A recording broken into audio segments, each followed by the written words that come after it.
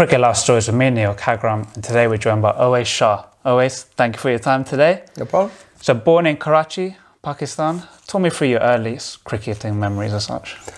As I've grown up in Pakistan, there's a one sport that really is played literally in every street corner, inside the house, outside the house, flats, any place you can find to play cricket. Cricket's played there, and that's very much how I grew up, how I got into cricket. My typical day would be, say, go to school, come back, and by the time I've done my homework, once I've come home, I'm literally go down to the street that I used to live in. So we used to live in flats, and the street outside the flats, that's where we used to play cricket, football, hockey, but generally cricket. And in the evening, I'd just play cricket. I would come back upstairs, have some dinner, and then I'd go back out again in the corridor outside, literally the outside of the door of my flat, and play corridor cricket with my friends till like 9:30, 10 o'clock, till it's time to go to bed. That's how I literally was raised. By the time I was 7, I think I was 7, 8, my dad was working in the airline. He got transferred to England. And when I came to England, I joined a cricket club called Wickham House Cricket Club in Osterley, very, very close to Sky Sports Studios. And I started playing cricket there. And I played there for a couple of years till I was about 10.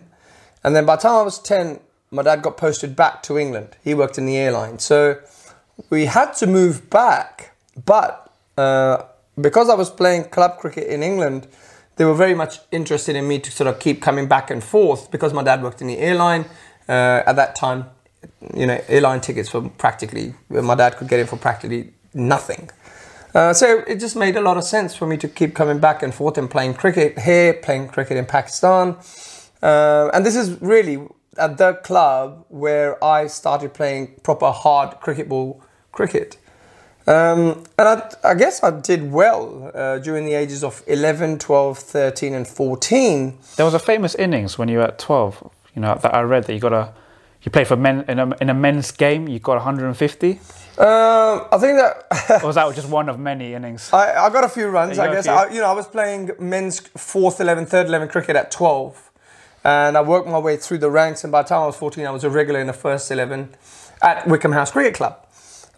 So I guess, my progression was very much straight. As soon as, I progressed in men's 3rd or 4th 11, they would push me into the seconds. And then as soon as I did well in seconds, boom, you're in the first team. And it was a really, really good learning curve for me and learning a lot of stuff at a very early age. Because I was just, in the dressing room with grown men on most weekends, playing cricket, discussing cricket, learning from them.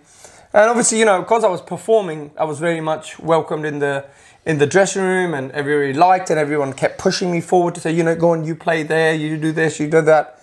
And I absolutely loved it. And by the time I was 15, I got asked to play in a Middlesex trial for the Middlesex second 11. So all the age groups, under 11, 12, 13, 14s, I played for the Middlesex under 11s, 12, 13, 14s. And by the time I was 15, I played under 19 cricket, and then I ended up playing this trial game, I guess you could call it, against the England under 19s for Middlesex second 11. Yeah. And I performed in there. I got a 50-odd in the second innings. 50-odd in my first innings. I think maybe 20-odd in the second innings. And I guess I impressed the coach who said, okay, look, you've done well. We want to offer you a professional contract.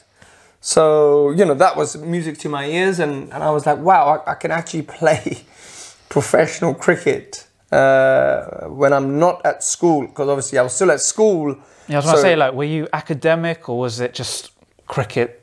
No, I absolutely loved cricket, watching cricket. Even if England were in Australia, I'd stay up most of the night watching them. But yeah, look, cricket was my first love, and I absolutely loved it. But my parents wouldn't just let me play cricket. They said, no, you've got to go to school, you've got to do your studies. And then when you have time off in your summer holidays, yes, you go and play professional cricket. And Middlesex were happy with that. But because I was only 15, so I was only playing second 11 cricket. So I guess it was a learning curve for me to start sort of get a taste of what it was like to become a professional cricketer.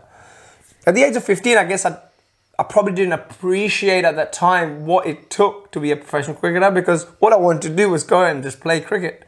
You know, I didn't natural really talent. I didn't really realize what responsibilities came with being a professional cricketer at 15, and I didn't really have to worry about it. And good on the coaches really for them not to make me feel that way, because I didn't, I guess, need to worry about it. I just needed to come and enjoy my cricket. I was still 15. I was learning.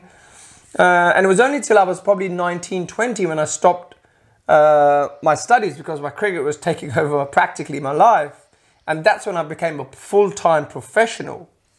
And at that time, I realized what it meant to become a professional cricketer.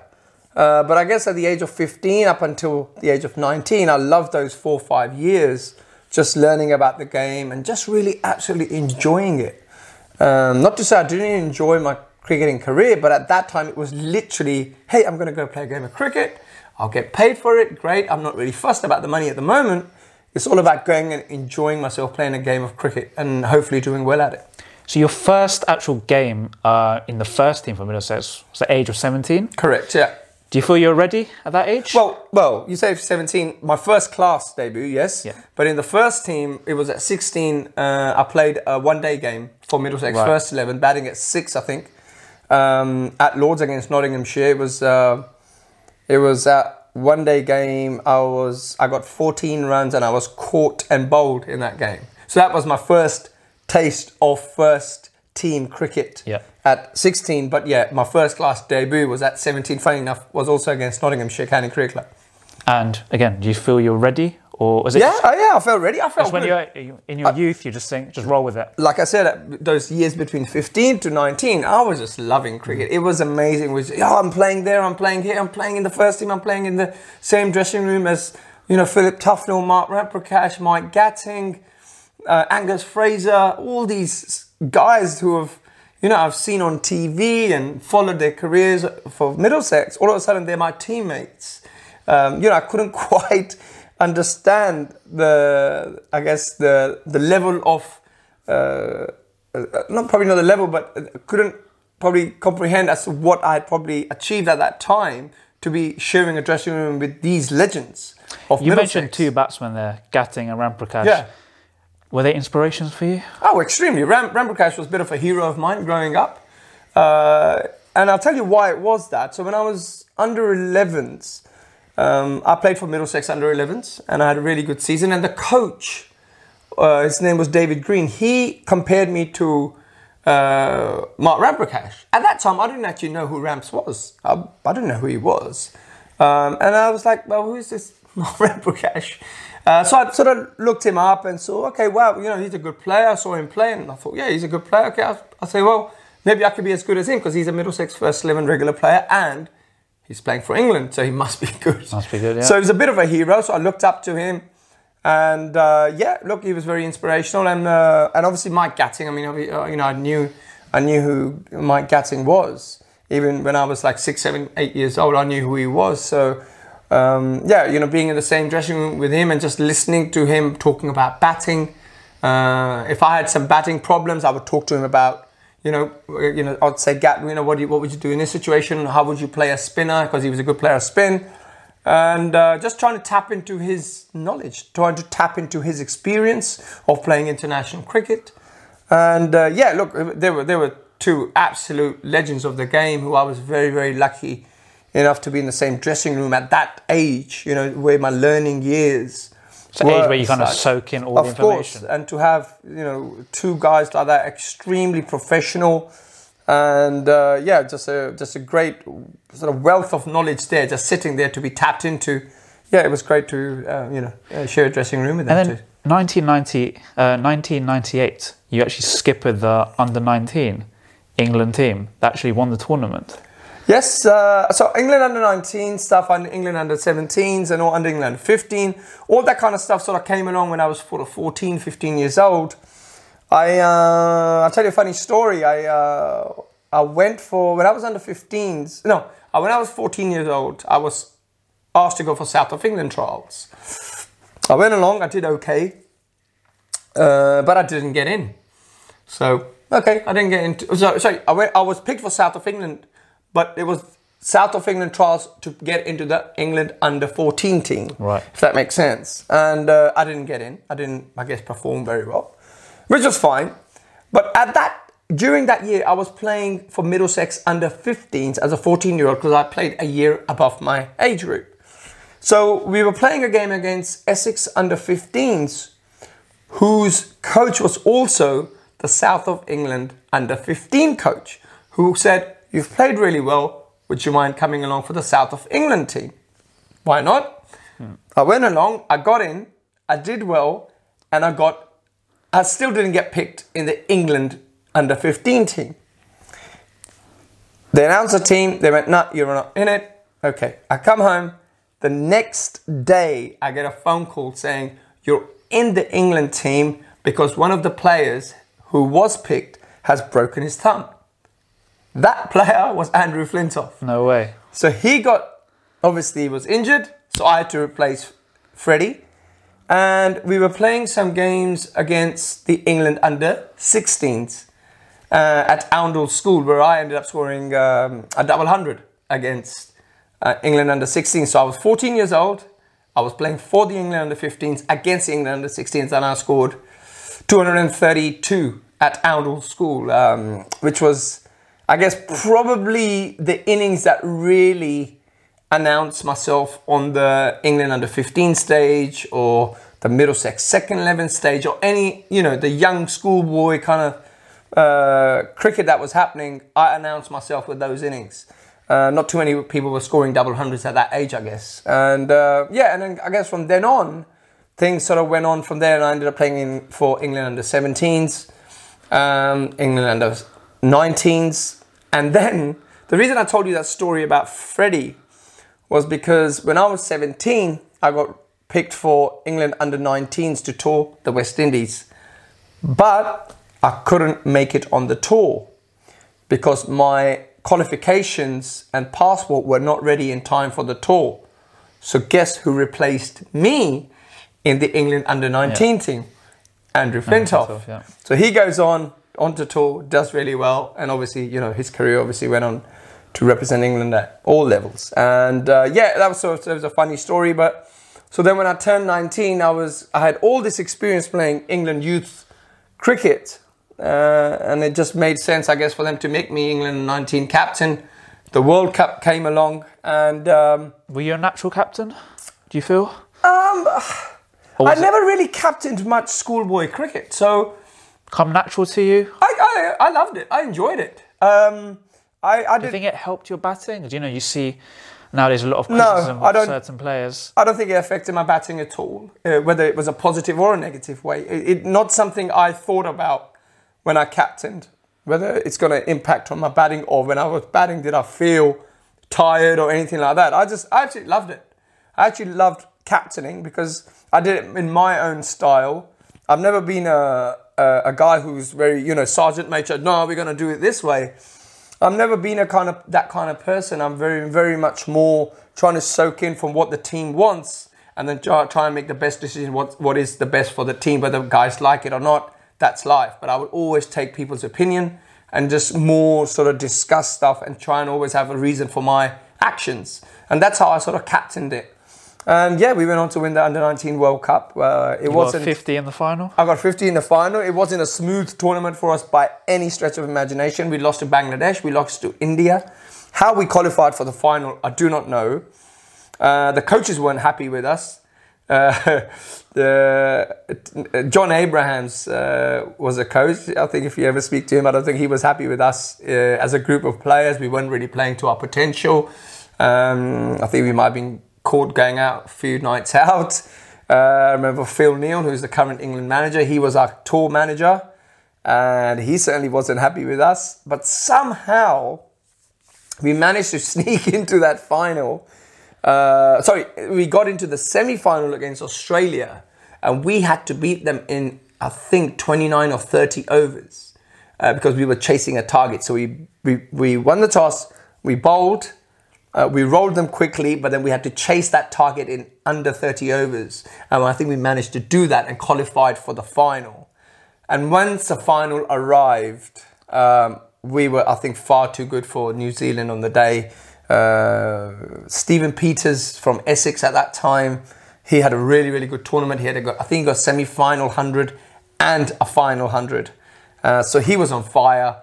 And I guess on a personal note, I had a very up and down tournament. But I guess for me, getting runs in a final just sort of put, what was the icing on the cake a little bit, because Stephen had a wonderful tournament. He had a really good final. He did well. And then I sort of came in right towards sort of the end with Graham Swan. Actually, we both sort of saw us home, and me sort of somehow getting the winning runs and lifting the trophy. You say you had an up and down tournament, but I did read a quote from Rob Key, who said that you were probably the one player that they tipped for greatness. So you go on from that tournament to be picked for the England A side. I think you were age 17? No, so it wasn't from that. I got picked for England A team at 17, so that was 2 years before that tournament. 2 years before, right. So I got picked. So I had a couple of decent performances when I was playing a lot of England schoolboy cricket. When I was 17, I was playing for England under 19s against New Zealand. Right. And I had a really, really good series in England. I got lots of runs up in, I think we were playing in Worcestershire, we played at Manchester, wherever, Old Trafford. And I had a really good summer that year. And that winter, they were announcing an England A team, and they said that there's going to be one player who's going to get picked from that under 19 group, who's going to be going to go onto that trip. And to be honest, we all thought that's going to be a guy called David Sales, who was a bit of a hero of mine as well. Although he was a year above, I sort of looked up to him a lot because he was a phenomenal talent. Probably one of the most talented players I've ever played with or against. And we all thought it would always be David because he was just a class above everyone who would get picked. And just to my surprise, I got picked. I couldn't really understand why. But yeah, I mean, I was more than happy to get on that trip, and ended up going on tour to Australia. And I had a decent tour. I got some runs against Stuart McGill in the first game where our team struggled. I think I was the only one who got runs. I think both innings. It was a 2 or 3 day game. I can't remember. But it was a double innings game, and I think I got 17 both innings. Played McGill reasonably well. And had a good tour of Australia. And yeah, absolutely loved being involved in that setup of, England A and England under 19s. And it was, when you're playing England A, you actually also realise that's one step away from playing for the country in a test match, in a one-day international, in the T20. Obviously, T20 wasn't around then. Give you the hunger? Oh, don't worry about that, mate. I had hunger. You always had it. I had hunger since I was probably, 10 years old when I started playing red ball cricket. I realised, and without sounding arrogant, I realised that I could play cricket. And I just always had this belief that I was going to ask, you always had the belief that you were going to play at the highest level? I had this belief that I'm going to play cricket on TV. I just had this thing that I used to remember staying awake the summer, watching cricket and stuff on TV. I would stay awake till about 10:30, even sometimes 10 to 11. I remember the highlights used to come on pretty late on, I think, BBC Two sometimes. And I would always stay up and watch those highlights. And I always remembered watching highlights or watching any test match, always thought I'm going to be on that TV. When it will be, who it will be for, I do not know. But I'm going to be playing cricket on TV one day. So I always had that belief. And I guess, that belief in a way, I think looking back, realizing that, yes, I knew I was good enough. And I guess it was just a matter of time as to when that dream comes true. So that time did come in 2001, where you get your ODI debut against Australia. Correct, yes. How was that feeling when you finally got that cap in your hand? Yeah, amazing.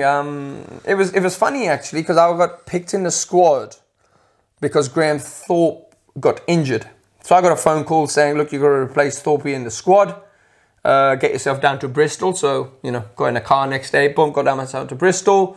We had a practice the night before the game in the evening, and we had a practice. I didn't really have much of a practice. I had a few throwdowns because I wasn't expected to play. Michael Vaughan was supposed to play because he was going to be he was already in the squad, so he played instead of Graham Thorpe. So I was going to sort of cover for Michael Vaughan in a way. And we turned up to the one day international. It was an afternoon game, I think it was, and they said, "Oh, Vaughan's hurt his thumb. You're in." So I was like, "Whoa!" I wasn't expecting that. And, so I didn't have the old sleepless night. Oh my God, I'm going to play tomorrow morning. How am I going to play? You almost sort of play that first innings in your head the night before about 10 times and probably struggle to sleep. I didn't have any of that because I wasn't expected to play. I was just like, okay, make sure the players have everything, be the 12th man duties, as boring as they are, but it is at an international game. It's my first chance to be with, all these international players. I think Alex Stewart was the captain. I was just loving it. I was just excited to just be there in the dressing room with those guys and wasn't expected to play. But then obviously, the nod came. It was sort of almost at the 11th hour, and then I got my gear, had a few throws, had a quick net, and then off I went and had a little partnership with my friend late Ben Hollyoak. And it was great. I walked to the pit. I walked to the wicket. I think I remember facing Brett Lee. My first ball in international was against Brett Lee, who he bowled a short. It went past there, and I was like, "Whoa, that was quick." Obviously, didn't say that, and I just pretended to have it all under control. But tell you what, my heart was beating pretty fast. Yeah, I was going to say, it might sound like an obvious thing, but did you notice the difference, the step up, the international level, the pace, the skill level? I did when Brett Lee was running in, my first game against Brett Lee my first international game against Brett Lee, he was fast, geez. And, but once you're in there, you don't think, I'm not cut out for this. You don't think that. You just think, okay, this is what it is. Let's just do what I have to do. And luckily Mark Waugh was bowling at the other end. So I quickly got a single, swept the ball, got a single off the mark. I thought, right, I haven't got a naught in international cricket. And off I went, and got, like I said, I had a little partnership with Ben Hollyoak at that stage. I think we were struggling a little bit, got a reasonable score, and then a certain Ricky Ponting for Australia came along, cruised his way to 100, and we got hammered in that game, unfortunately. How would you summarise the first year and a bit in international cricket yourself? I know you got your first 50 against Pakistan. But then, would it be fair to say a bit of inconsistency? Oh yeah, very much so. My first year and a half in international cricket was it was frustrating, and I'll tell you why. Because the more and more I played, the more and more I realised it's a step up. But how do I cope with that step up? Is it a mental side of things? I don't know about mental. I think it was more realizing that the ball is doing certain things, and their skill level is so much higher. I probably wasn't prepared for it, and I think once I've realized that, and I found myself out of the team, when I went back into county cricket, I realized that I had to become more consistent and even more technically sound if I got another opportunity to be able to go in there and try and then dominate and be able to, be in a contest against the likes of Shane Warne or Hayden batting or Gilchrist or McGrath bowling, all that kind of cricketers. You got to be able to hold your own. You can't just sort of thing, look around and go, well, what cricket's like. When you're out there, and it's you against the other guys, and you got to perform. So I think I realised that looking back, and then when I went back into county cricket, trying to become more consistent and more, just technically more sound. You're dead right. I was inconsistent, but I guess I was just.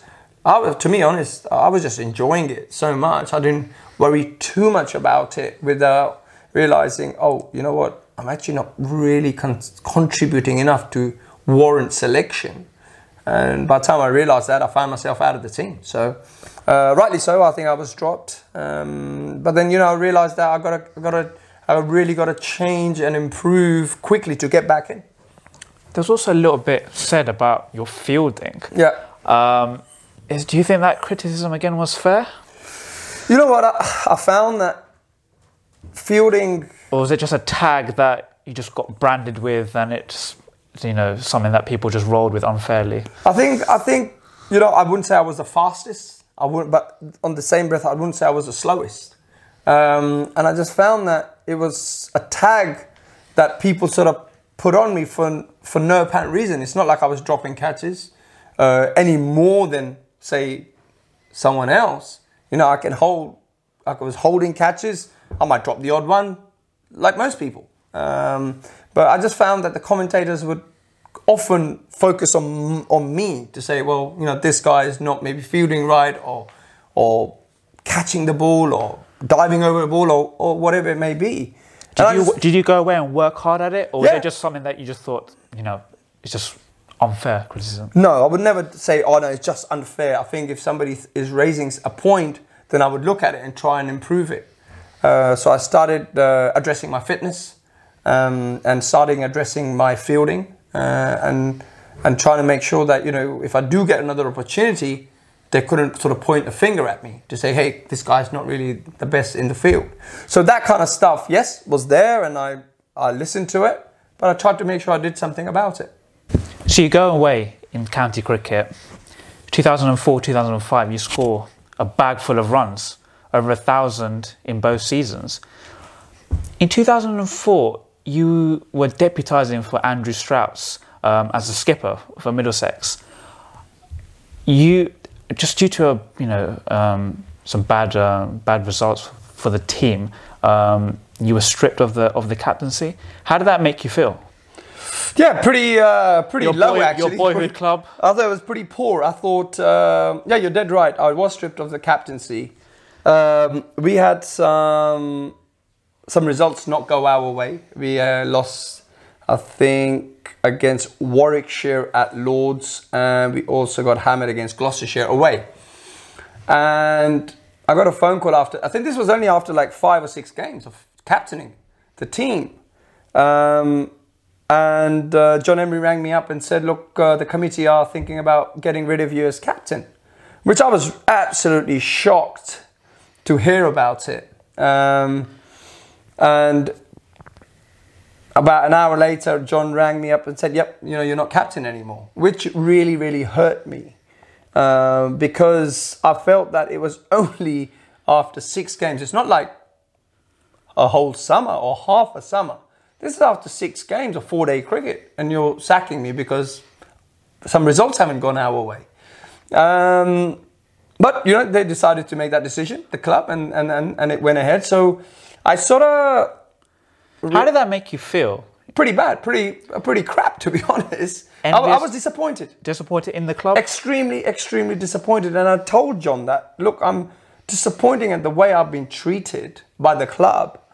But it's the decision they've made. I'm not going to go against it. If that's what they want, then carry on.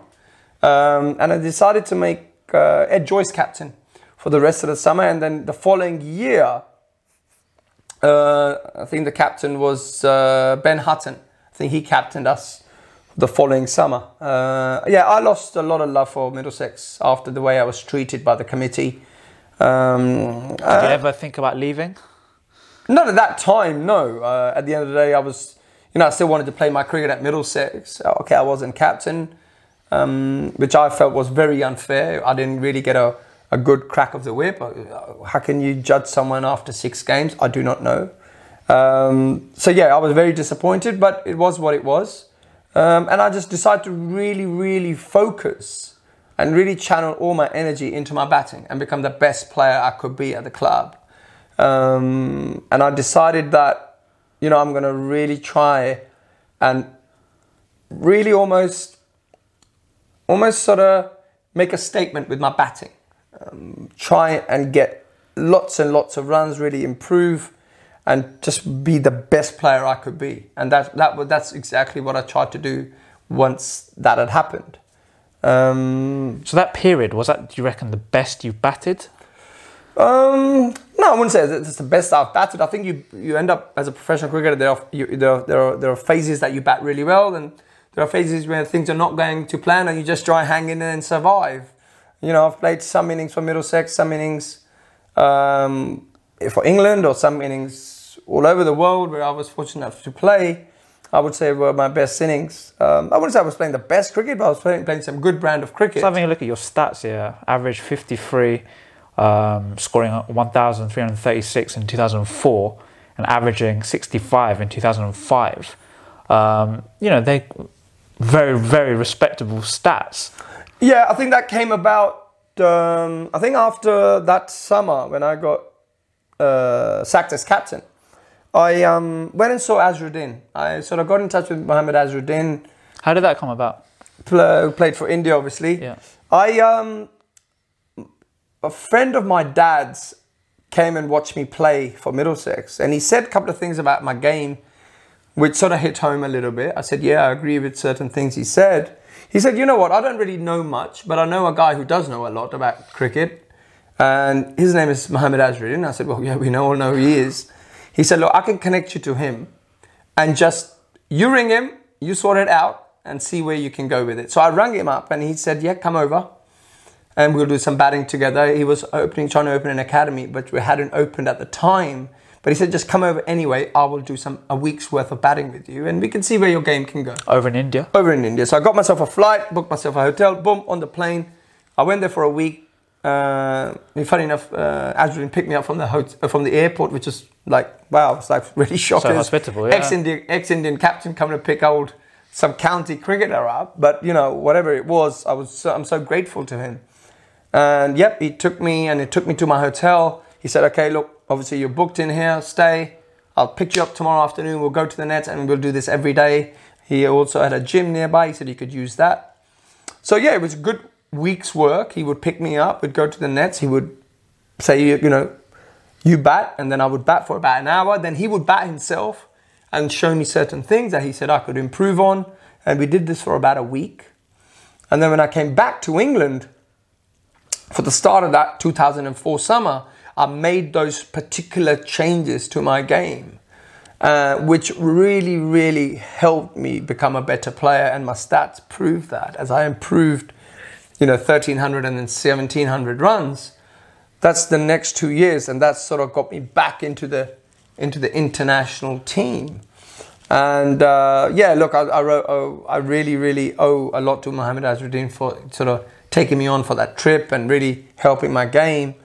And yeah, it was really, I guess, down to me really trying to focus on becoming the best batter in the world. And who better to speak to about batting for a guy who's played 99 times for his, captain. Oh no, I think he's played 99 times for his country as a test match cricketer, and captained his country. So yeah, I just felt, if I want to be the best player I can be, let's try and speak to a best player in the world. So you're in this rich vein of form at the time, but did you feel there was an opportunity to get into that England side? Obviously, you're around that period in that 2005 series against Australia, the famous team. So did you feel there was a chance for you to still break in? I always believed that if I performed, the selectors cannot ignore me. It's just impossible. When I'm putting those kind of numbers on the board of averaging 65 with 1,700 runs to my name, how you can ignore that? So I know there's a huge belief in consistency in selection, but I know in that Australian series, like Ian Bell didn't score the number of runs that he probably would have liked.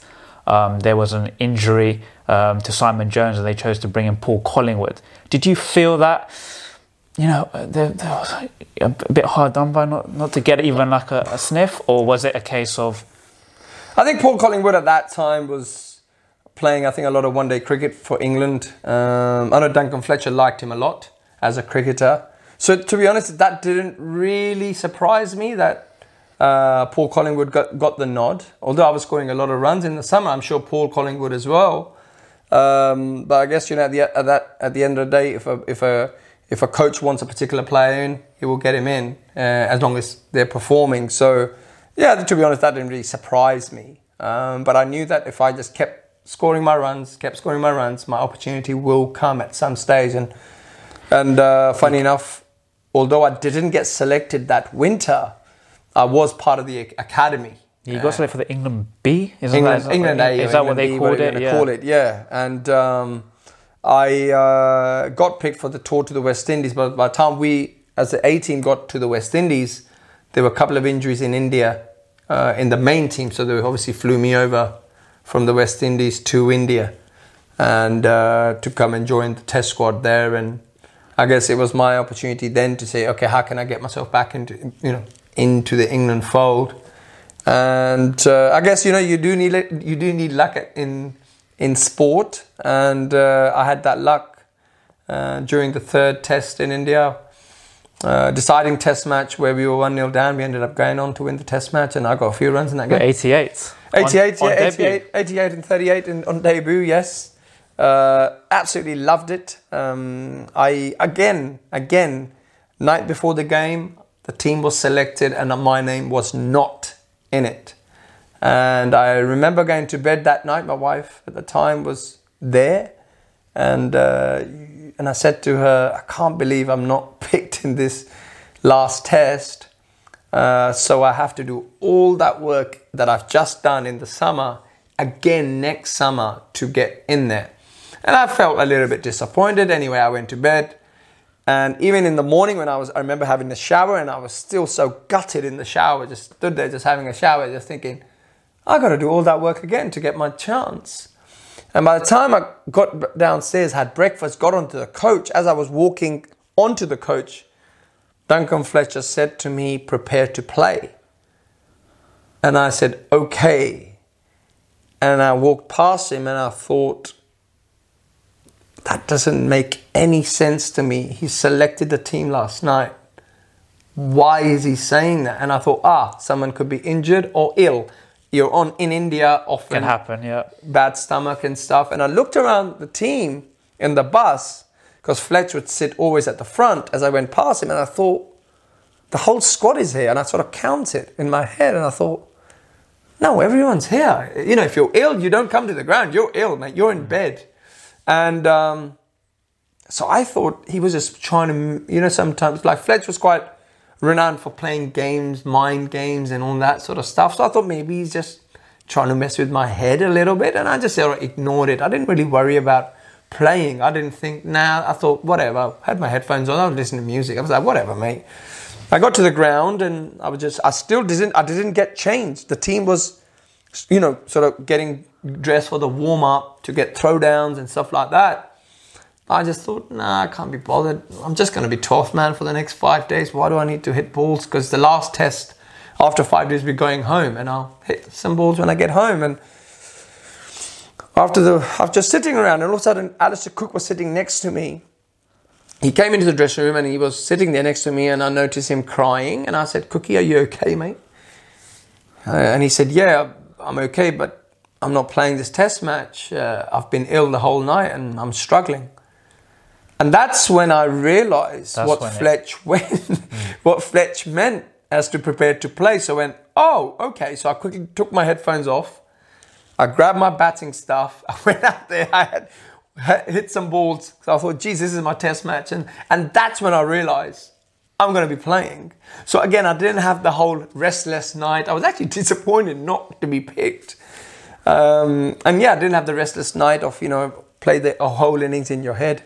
I was actually pretty chilled out, and funny enough, Andrew Flintoff was captain, and he gave me my test cap. I was going to ask, who gave you your test cap? Andrew Flintoff, the guy who replaced me, then I replaced him, Funny enough, Freddie ended up giving my test cap, which was a really nice moment. A good friend of mine, and it was really cool that that was him that sort of gave me my test cap, and ended up getting 88 runs in my first inning. But then did it then disappoint you that you had to wait so long to play your second test match? Extremely disappointed. I couldn't understand why I was dropped. I felt that I came in to the test match. Did they give you reasons? So we all went home, and at the start of the summer, the first test, I wasn't in, and David Graveney rang me and said, you're not in, and I couldn't understand why.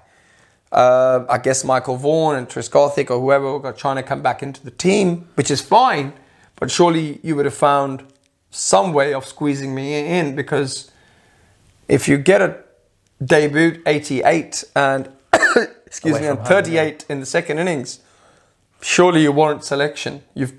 What else are you supposed to do? And extremely disappointed with the England setup. I didn't feel at that time I was treated very fairly. and I ended up actually having to wait a year and a half for my second test, which came at Lords against the West Indies when I actually wasn't playing very well. So going back to that period where you didn't get picked, I know I touched on it, but did they just say go back to county cricket? Did they say they wanted to get the other players back in, or was it a case of you're not in and that was it? I think it was just a case of you're not in. Obviously, I went on to replace Michael Vaughan, Michael Trescothick. He wasn't obviously fit enough, so he flew back. And they said, look, these guys are going to come back in, which is fine, I understand that. But what I couldn't understand is why I couldn't replace another guy who hasn't performed. So that's the bit that I didn't quite understand why I wasn't picked.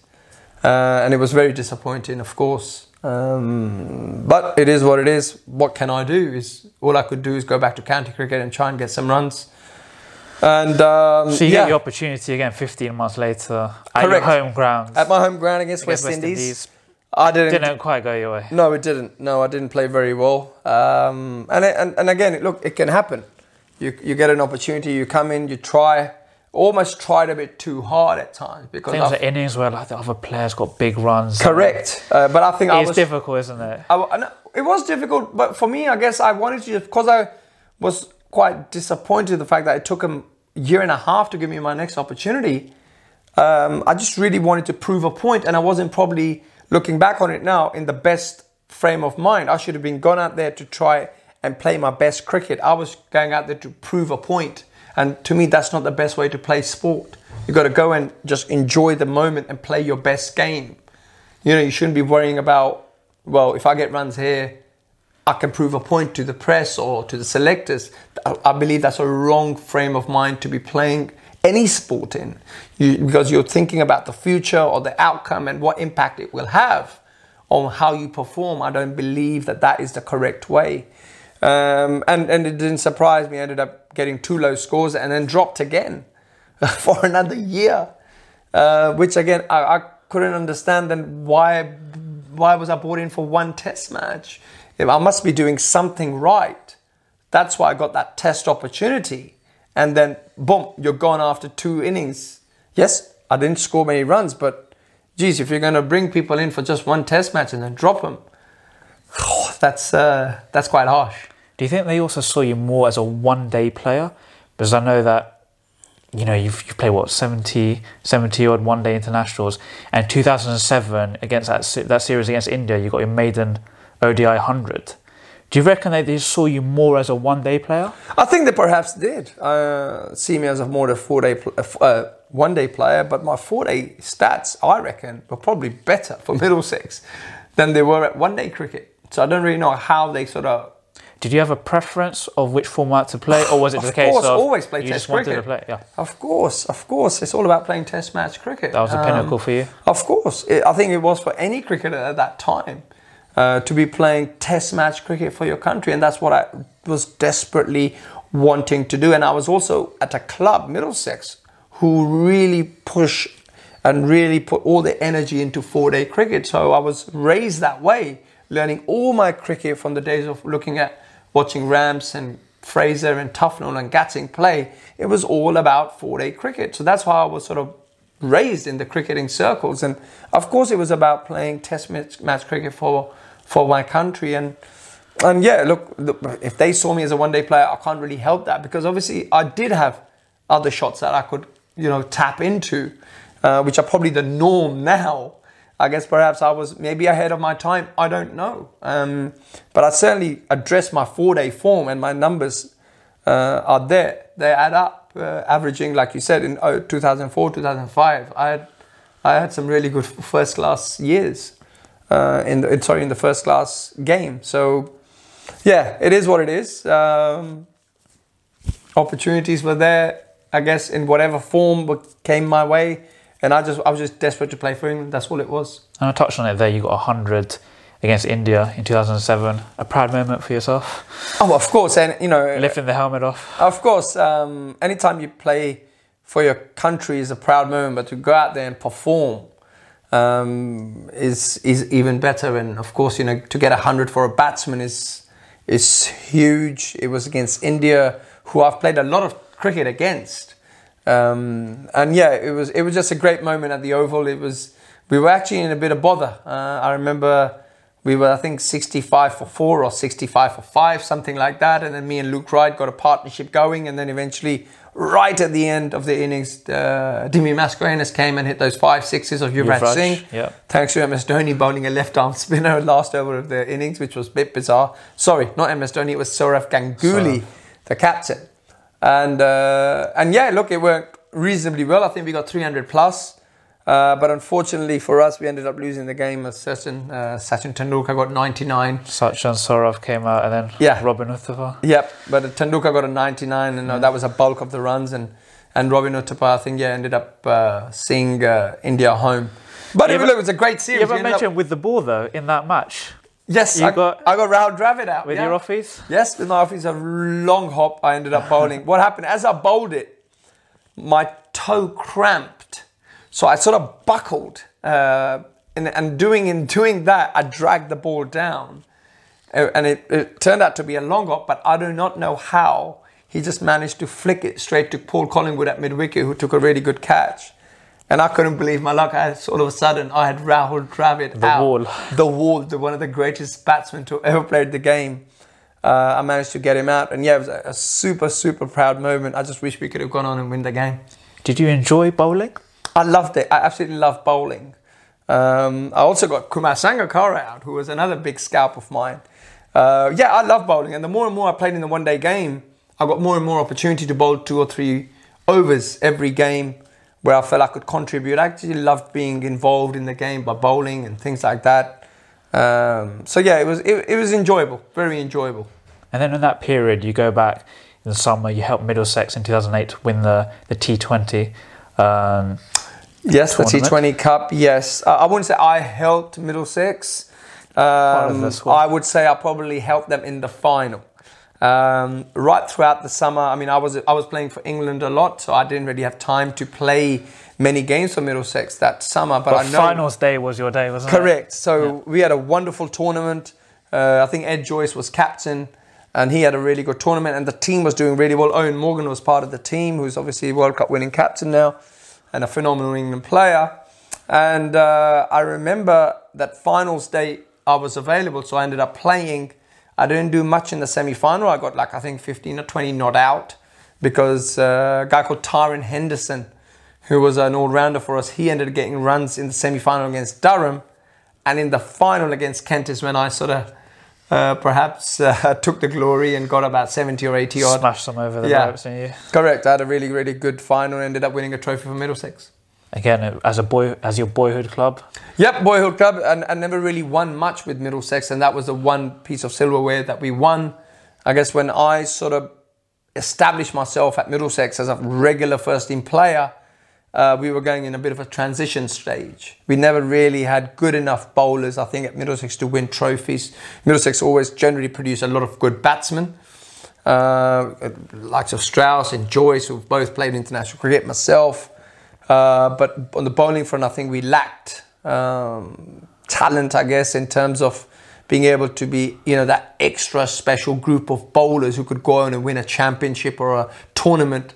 I just think we struggled with that. But T20 was something where we sort of gelled a group of guys who knew exactly what we were doing. It was very much held by a couple of very, very good spinners in Sean Udall and Kartik Murli from India. So they would play bulk of the overs for us, who were very good short form cricketers.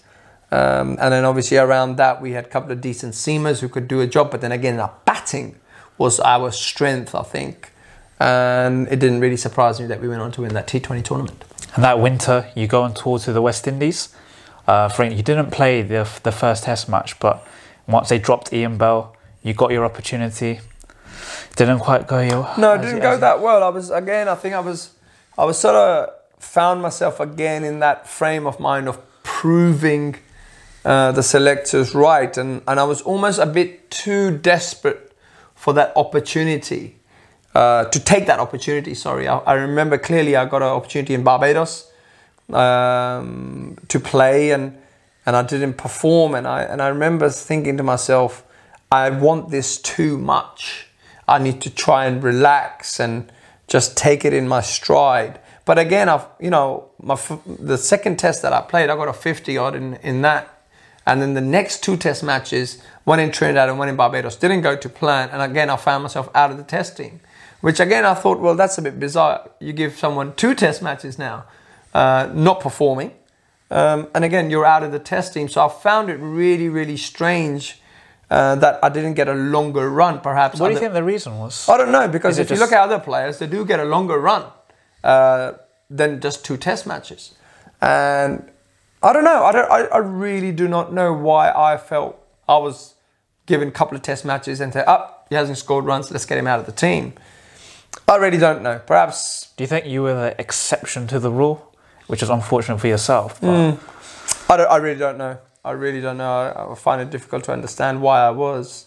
But it was very tough to understand the selection at the time. And I found myself out of the team. And yeah, just playing one-day cricket for England. So you're just saying you're back in the ODI side against Australia. You score a 44 there. You play in the Champions Trophy. You get a 98 against South Africa. How do you reckon that tournament went for you though? I actually thought I played reasonably well in that ICC Champions Trophy. I got a 98, then I got some runs against Sri Lanka. Got 44 again? Yeah, I got a 44 against Sri Lanka on a tricky wicket in Joburg. Playing against Muralitharan, I thought we played well. And then at the end of that tour, I thought I actually had a reasonable tournament. I find myself out of the testing, out of the one-day team. Even though you were a contracted player as well. I wasn't a central contract. I had an incremental contract with England. But I found myself out of the team. I don't know. I don't really know. I had a feeling that at that time, Andy Flower, Andrew Strauss, and maybe also the ECB wanted a lot of cricketers who were playing Test cricket into the one-day team as well. And I think Jonathan Trott was playing Test cricket at that time. So maybe they wanted me to be out of it and maybe bring Trott in. And as it turned out, that is exactly what happened. Which I thought was a bit harsh, but I felt I was doing a good enough job for England. Like I said, I had a decent one-day tournament. Again, was there any reasoning given, or was it just a case of... I just got dropped. Andy Flower rang me. I was at the IPL and they just said, you're not being consistent enough. Which I thought was harsh. Yeah, what was your response to that? I couldn't really understand where he was going with saying that I wasn't consistent enough, because prior to him dropping me, if you look at back the 12 months before in England one-day international cricket, I was the leading run scorer. I had more runs than Kevin Peterson or anyone other batsman in England for England. So I'm not really sure at what stage he thought I was inconsistent. So that's the main reason he said that, you're not being consistent enough. So yeah, we're going to drop you. What do you say to that? I mean, the stats speak for themselves. So I don't really know where to go with this. And I think I said it in the interview. I couldn't really understand it. I tried to get in touch with Andy Flower to have a discussion. I think he was in South Africa. Because Hugh Morris, I remember Hugh Morris, who was a director of cricket at that time, he said, what's this in the newspaper? I said, well, it's true. How have I been dropped? I don't really get it. So I think he said, look, Andy's not happy. I said, if he's not happy, that's fine. I wouldn't mind speaking to him. Do you regret giving that kind of interview? No, not really. No. Why would I regret it? It's fact. I'm not stating anything that I've made up. It's a fact that I had the most runs. So I must have been consistent at some stage prior to those 12 months and then obviously being dropped. So that didn't make any sense. And I think I was trying to get hold of Andy Flower. I couldn't get hold of him. He was in South Africa. I left a message, but I don't think he ever got back to me. So yeah, I got dropped for apparently being inconsistent when I did score the most runs.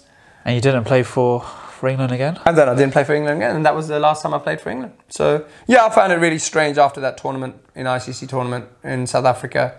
I thought I did okay enough to warrant selection. But So how would you summarise your whole England career then? You get opportunities and they get taken away from you. As you say, you're scoring runs and then dropped. How do you reflect back on it? You've played at the highest level, your dream. But do you feel a bit bitter or a lot of or you're people just grateful for the opportunity? A lot of people say to me that, unfulfilled talent. And I often hear that. And I think, you know what? People who say that don't realise how I was treated. And I don't think I was treated very fair. I like to think that... Why don't you think you were treated fairly? I just told you because how does someone get dropped after 2 bad test matches when other people get a longer run? How does someone get told you're inconsistent and get dropped from the one-day team when you're the highest run scorer in the last 12 months for England? How can that be right? Was there other reasons? Was there a clash of character between yourself and the coach? Or was it just a case of... If there was a clash of character, he didn't really come up to me and say, hey man, I don't like your character, change your character. I would have. Why? Because I wanted to play for England. I don't care what I've had to take. I wanted to play for England. That's all I ever wanted to do. And to answer your question, how do I sum up my career? I thought I was unfortunate, unlucky in terms of I didn't get the backing I felt I deserved compared to what other players got. People might say, unfulfilled talent. I don't agree. If you would have given me a proper opportunity, I would have shown people what I could have done. Wasn't backed enough or long enough compared to some other people have been backed a lot longer. But it is what it is. That's how sport is. It's not fair. Life is not fair. So you got to accept it and you got to move on. And to say, you know what? That is how that chapter of my life was. I tried my best. I know I sleep at night thinking, yep, I tried my best. It didn't quite work out. Maybe there's something else I can do in my life which is even greater and give me more satisfaction. So we'll wait and see what that is. So it is what it is, man. I'm quite happy with what I've done. I've played all forms of cricket for England. I've played in all the leagues in the world. I've absolutely loved it. I've absolutely loved it. Not many people can say that they've done what I've done, especially telling you where I've come from and the journey I've had with my parents moving to England when I was 14. When I signed professionally, it was because of me to secure my future. To say, okay, well, he's got an opportunity. Okay, we will leave England and Pakistan, come here and obviously support him and build a home around him so that he can sort of flourish and have a career and things like that. And I like to think I've sort of repaid them. I haven't pissed it up, as they say. I've sort of repaid them and I'm respected in the cricketing circles for doing what I've done and I'm truly proud of it. So was it hurtful in 2010 when Middlesex decided not to renew your contract? Yes, extremely hurtful. I thought it was firstly it was terribly managed by Angus Fraser, who was director of cricket at the time. In the sense, what did he not give you true reasoning or? Well, they said, a couple of things. Firstly, they leaked the fact that I was being released by my contract before telling me. I actually found out from the newspaper that I'm going to get released. Right. Which I thought was extremely unprofessional on Angus Fraser and Middlesex's part. I thought that they should have had the courtesy to ring me and say, look, this is what's happening. Instead, they said, look, come in for a meeting. And I knew what the meeting was for because the newspaper already told me you're getting released from your contract. You're getting released from the club that you've been, part of your everything since the age of 10, 11. And he said, look, we're not going to renew your contract. And I was extremely disappointed because they said that my form, I guess, hadn't been good enough in 2010 in 4-day cricket. And I agree 100%. I scored like 800 runs, which is not really good enough, which is fine. But if you go back prior to 2010, who had scored the most runs for that club since I've been playing in 4-day cricket? And that was me. In 2010, Who was the leading one-day scorer at the club? Me. Who was the leading T20 scorer run at the club? Me. So basically, they've sacked me on the basis of not having a good enough 4-day season for 1 year. That was extremely hurtful and terribly dealt with. Yeah, it must be extremely heavy. As you said, you've just grown up through that whole club. Yeah. But you then joined Essex. Yep.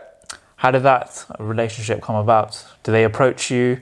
So I spoke to the Essex coach about possibly moving. And yeah, look, a couple of the players who played there were a couple of my friends, and they said, look, we could do with a batsman of your quality. Why don't you come and speak to the coach? And my agent sort of went ahead and spoke to Essex, and they were interested, and it made a lot of sense because where I live in North London, I didn't have to move home. I could just drive the other way rather than go towards Lords. I go towards Chelmsford, and it took the same amount of time.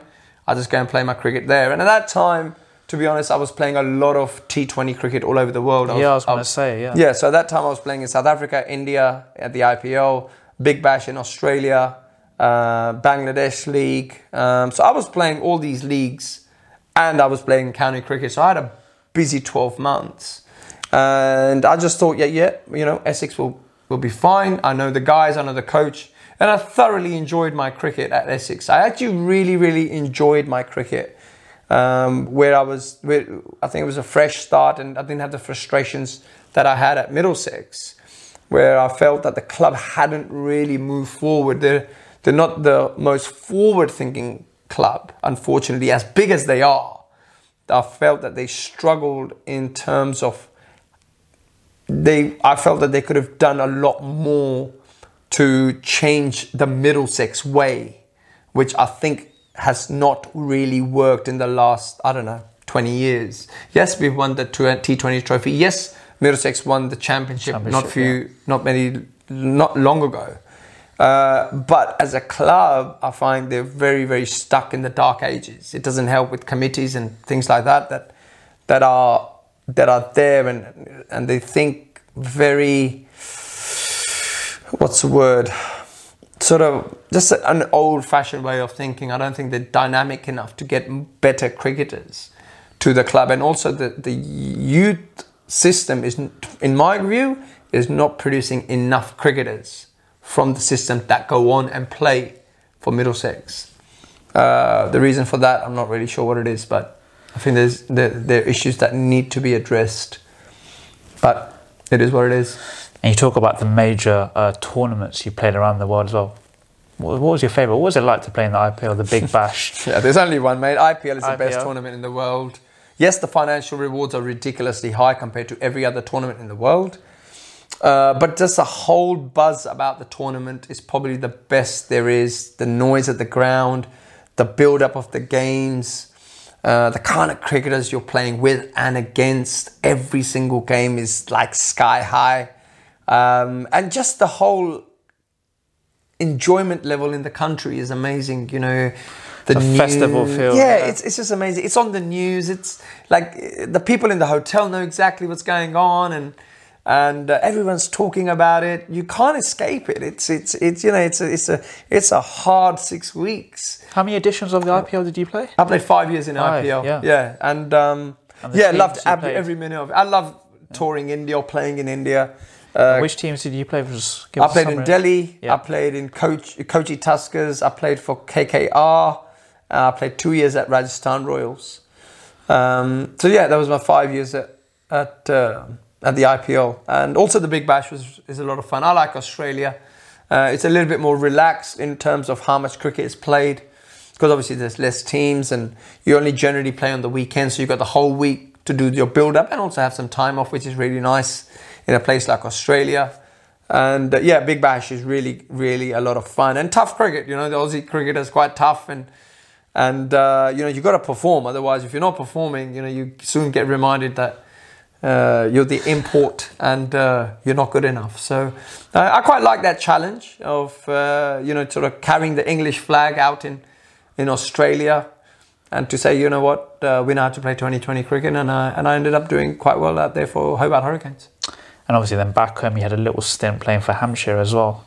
Yes, I had a couple of years at Hampshire just playing T20 cricket. I think that time I'd retired from 4-day cricket. I sort of fell out of love with 4-day cricket because I didn't see the light at the end of the tunnel for me to play for England. For me, it was always about just playing for England. That's the reason I played 4-day cricket, is to go on and play for England. But once that, I guess, a recall had sort of disappeared and I sort of faced up to reality, my heart wasn't in it. I didn't want to be out there playing for Essex, playing a 4-hour 100 or 5-hour 100 just for a pat on the back. That wasn't enough for me. I wanted that England lure to say, if you get 200-300 here, they might call you back.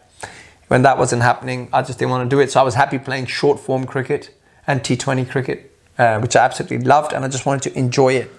But unfortunately, Essex couldn't give me a small contract, a short form contract. So I ended up getting one at Hampshire, and enjoyed my time there. And really, really enjoyed it, and give me time to also plan life after cricket, which I think is really important. So I sort of did that while I was at Hampshire. So I had enough time. And really, really happy with how it sort of panned out. And then you just said, like, post your playing career, you had a little stint in the UAE coaching? Yes, I got an opportunity coaching the UAE men's as a head coach, which was quite interesting. I absolutely loved it. How did that come about? So the UAE were touring England. They were touring Scotland or something, or maybe Holland, and they had a pre-season at Southampton where I helped the interim coach at that time, Paul Franks. And I guess the guys really loved what I did, and they were like, well, maybe we could have him as head coach. And I ended up becoming head coach for 3 or 4 months. And I really, really enjoyed relating to the guys and understanding their culture and trying to understand how they go about their cricket, and trying to sort of install professionalism from my experience into their day-to-day cricket. And it was a really, really good experience. I absolutely loved it. And I would love to get more opportunities like that. And recently been asked to go to the Bangladesh Premier League as a head coach of Rajshahi Royals. So I've got my first stint as a head coach in the T20 format now. So I'm hoping to do a bit more coaching and get involved in. Is coaching the ambition moving forward? I think I really do enjoy coaching. I also enjoy other stuff away from cricket. I am into some real estate in England, trying to do property developing here. But as far as cricket is concerned, I still love cricket. It's in my blood. I really feel I can give back to the game. And obviously, now that the playing career is done, coaching is the way forward, I think, to give back to the game, to pass the knowledge on to the youngsters, and just try and sort of see if I can help young guys sort of achieve their goals quicker and in a better way than I did. There's plenty of talent in England, but I want to see if I can help some guys and recognize certain phases of people's careers to how they're sort of coping with say, pressure, or how they're dealing with success, how they're dealing with their disappointment. I feel I can relate to that and try and help them through, and to just make the learning process a bit quicker. Well, Owais, thank you very much for your time today. Fantastic career. Good luck with the coaching. Thank you. Thank you for your time today. No problem. Thanks, Neil. Thank you. Cheers. Cricket Life Stories, Neil Kagram, Owais Shah. Thank you.